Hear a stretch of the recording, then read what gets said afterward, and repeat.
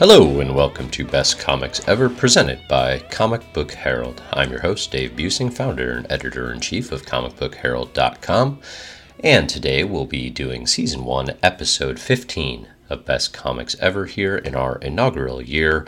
This will be a Best Comics Ever special in which we look at adding approximately 15 new comics to the Best Comics of All Time list. The list is now running upwards of 415 comic book stories. I will be adding another 15 to the list and ranking them live on the pod today. You can find the list at comicbookherald.com/thebestcomicsofalltime with a hyphen between the words in the best comics of all time. I'd note here that as we approach 500 stories on the list, or 500 comic book runs or graphic novels, however you want to categorize them, I will be starting to make a cutoff. So once we hit 500, I am going to say that anything that does not fit within the top 500 is officially not Best Comics Ever material. And that's been pretty clear as I've begun getting deeper and deeper into these lists. I've maintained throughout that Wanted, my last ranked story on the list, number 414 currently, the Mark Millar and J.G. Jones joint, is my least favorite comic I've ever read. That's why it ranks last. And that, of course, putting on a Best Comics of All Time list is a bit odd. Again, the list itself is, basically it's stuff I mostly have enjoyed or loved. But then also at some point I'm just including everything that I am reading. So rather than make a distinction of, what truly belongs, once we hit 500, which will not happen here today, but probably will happen by the end of the year, assuming I can read 75 comics, full stories by the end of the year, which seems plausible actually. We'll be making some cutoffs, and I'll probably move those. I don't know if it'll be a worst comics ever list or just those that didn't make the cut, but I'll move them somewhere else. Before I go any further into the recommended reads for this week and where they rank on the list, we have some mysterious benefactors to thank. These are the individuals on patreon.com/comicbookherald who are donating in the mysterious benefactor tier and supporting all Comic Book Herald related initiatives and my work through financial means. So thank you very much for your support. I, in particular this month, would like to thank James Schofield. Thank you, James, for being a mysterious benefactor of Comic Book Herald. And I'd also like to thank Robert Mickelson. So thank you, James and Robert. Your support is very much appreciated. And if you'd like to find out more about how you can support Comic Book Herald, some of the bonus tiers and things that you'll get as being a patron, you can go to patreon.com/comicbookherald. So with that out of the way, let's get into it. A quick warning about spoilers. I will be talking about my favorite stories in a relatively spoiler-free way, but I will also be describing some plot details as I go. Again, my intent is here not to reveal any major twists or turns in the story, so much as to give you a sense of what the comic is about. So starting from the top of my list here, I actually had a Marvel book that I read within the last month atop my list. It was kind of hard to decide how to rank it just among what I had read. So at the very top of my list, I have 5 comics here. I've got Generation X, the recently concluded run written by Christina Strain at Marvel. This is a teenage X-Men drama. It is all about new or newer students in the X-Mansion. They're kind of the B Squad, honestly even less than the B Squad of the X-Men, in that they're not even really in training to be sort of the fighting X-Men group. They're mutant liaisons, and they're kind of just figuring out how to be mutants in the world. They've got funky power sets, and they don't totally know what to do with them. So it's that sort of thing. It's the team led by Jubilee.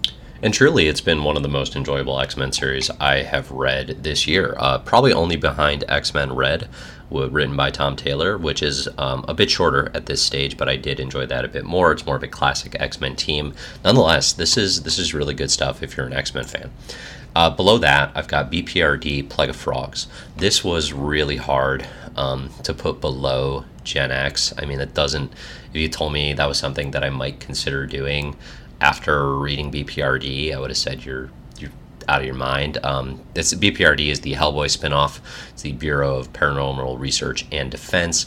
Plague of Frogs is probably the most noteworthy or well-known story, I should say, or collection of story arcs. This is published by Dark Horse with writing and art by Mike Mignola, as well as writing assistance from John Arcudi throughout.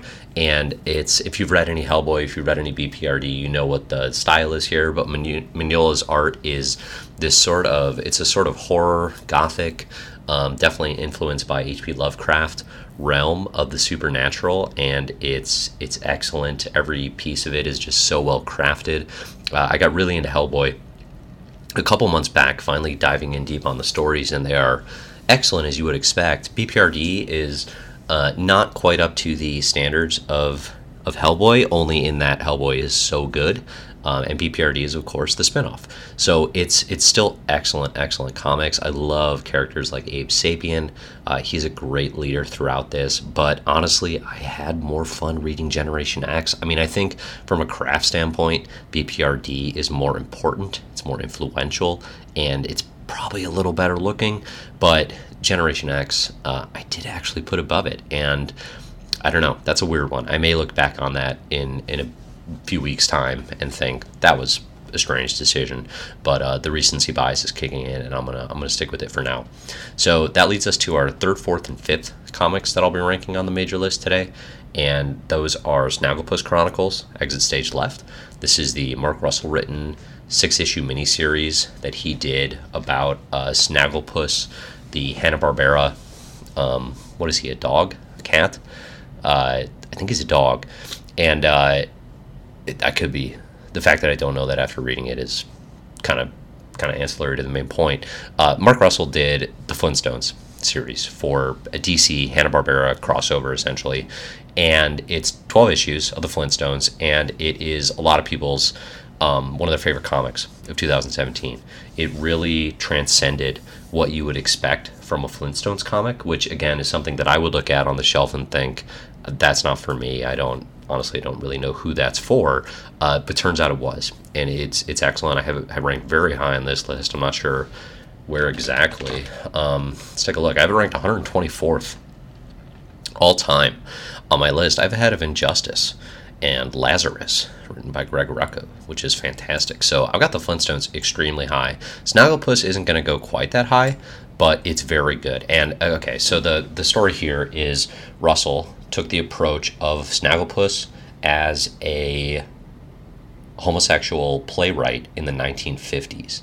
And he's sort of a Tennessee Williams, Oscar Wilde mashup. You know, he's got all these brilliant witticisms, which I don't know if they're all coming from the pen of Mark Russell or if some of these are actual, like, established witticisms, but they're fantastic throughout. He's got Huckleberry Hound as this sort of also gay, depressed author who's a friend, a longtime friend of Snagglepuss. And if you've got really set expectations for what Snagglepuss and Huckleberry Hound and who's the horror, Quick Draw McGraw, what they look like in cartoons and act like, that throw them out the window. This is totally different, and it's really good. 50s era McCarthyism is often, I think, kind of painful to look back on as a piece of American history, but it's also really prescient for where we are now. You know, it's a piece of American history that is very real and plays on fears that are extremely relevant today. So that's recommended reading. My next book on the list is Baby Teeth, Volume 1. This is an Aftershock book written by Donny Cates with art by Gary Brown. And I just read the first volume, and that one's pretty good. You've heard me talk about Cates a bunch on this pod already. I've been looking at a lot of his stuff. I've read 2 Aftershock books now. Well, 2 full volumes. Fujitsu, which I loved and have ranked, I think, within my top 100. So check out Fujitsu if you get the chance. Baby Teeth, I wasn't that high on, but it's a good book. And basically it's about a young teenager giving birth to the Antichrist and all of the horror and supernatural elements that go with that, as well as just all the craziness that goes with being a new parent, and especially with being, a new teenage parent with no father in sight, and you've got your her dad and her sister helping out, and there's all the drama and difficulty that comes with that, and then you throw the fact that he's the Antichrist on top of it, and of course there's going to be some chaos ensuing. And my fifth highest rated book that I'm going to be ranking here is Ice Cream Man Volume 1. This is an Image Comics series. I don't have the creator credits in front of me. I apologize for that.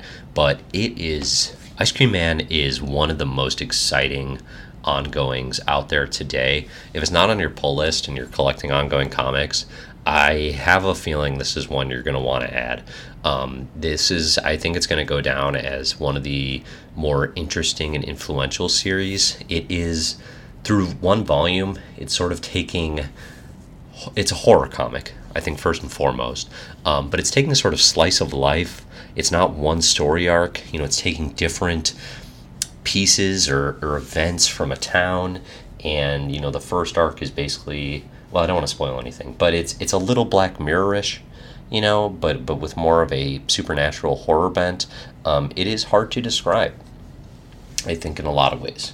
But one thing I can say with a fair amount of certainty is the writing and the art are pretty inventive. It's not what you expect from an ongoing comic, or at least what I did, and it was all the better for it. So, all right, those are the top 5. Let's get into ranking them here, and then if there's time, I will run through the next books on the list that will be added today. Again, we're going to get up to about 430 total before all said and done. So Gen X, or Generation X, I should say, and I should clarify here, Generation X has been a Marvel title for some time. I believe it launched in the mid-90s out of the Phalanx Covenant arc.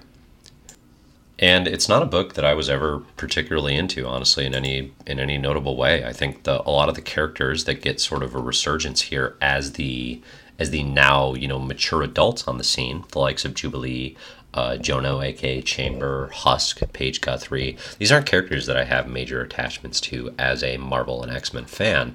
Nonetheless, it's interesting to see them as the now mentors to the new students on the scene.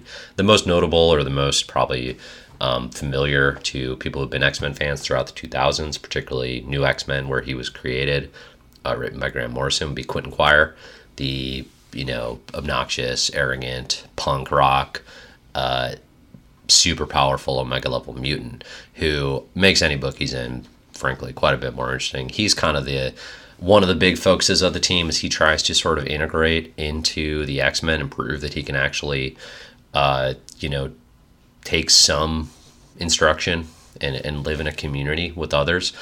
You've got new creations. You've got all sorts of diverse relationships, and the classic X-Men love stories and triangles and drama that go with that, but done in a really smart way. So Generation X is excellent. It's fully available on Marvel Unlimited. I'll be talking about it a little bit as well with the new Marvel Unlimited reads. When I cover those next week, we'll be talking about the 2 weeks worth of full arcs that have been added to MU. Generation X is going to rank high there as well. I said I don't like it quite as much as X-Men Red. That I have ranked at number 220 on the best comics ever list. I think, looking below that, I've got JLA Tower of Babel. I've got Black by Black Mask. I've got Super Sons. Then I've got something like Local, written by Brian Wood with art by Ryan Kelly. I do think Generation X is probably better than Local. I'm not sure I like it as much as Super Sons, but it's close. Super Sons has that Jorge Jimenez art that is really good, with writing by Peter Tomasi. I'm going to put it right below Super Sons at our new number 225 on the best comics ever list. So that's where Generation X is going to go, which takes us to BPRD, Plague of Frogs. And that's going to do fairly well here too. I do think I would rather read BPRD, Plague of Frogs than Hush, the Batman story by Jeff Loeb and Jim Lee. I've got that ranked number 231 on the list. Right above that, I have Superman Birthright. I definitely like BPRD more than that. I have Scalped, but only Volume 1. I need to do a Scalp binge here for sure. That one is many people's favorite comic, and I am way, way behind. I'm going to put BPRD below Lost at Sea, the Brian Lee O'Malley graphic novel he did before Scott Pilgrim, and that could go up as I catch up on more Hellboy universe. All right, so that goes in as our number 227 on the Best Comics Ever list. Brings us to the Snagglepuss Chronicles, Exit Stage Left. And that is going to go in a similar range, I believe. Let's see. I've got Thanos Wins at number 235. Snagglepuss Chronicles is certainly more thoughtful. It is definitely not as fun. So let's see. Below that, we've got Batman Inc. I don't think Snagglepuss Chronicles is quite as good as Batman Inc. The Morrison and Chris Burnham era, pre-New 52. Let's see if there's anything comparable. I've got Giant Days, but only Volume 1 at 245. And then I've got Batman Nightfall right above that. I've got the Bucky era of Captain America by Ed Brubaker and Butch Weiss at number 243. And then Gotham City Sirens right above that. I'm going to put Snagglepuss Chronicles above Nightfall and below the Bucky era of Captain America. And that is going to take it to our number 244 on the Best Comics Ever list. All right. That brings us to Baby Teeth, Volume 1. And Baby Teeth, again, only one volume in. Let's see, let's find some other Volume 1s. I've got Mother Panic, the DC Young Animal book, at 265. I've got Marvel 2-in-1, Volume 1 by Zdarsky and Chung at 251. Marvel 2-in-1's a lot of fun. I don't like Baby Teeth quite that much. Is it better than Mother Panic? I think it is, actually. I probably enjoy it a bit more. I would put it below...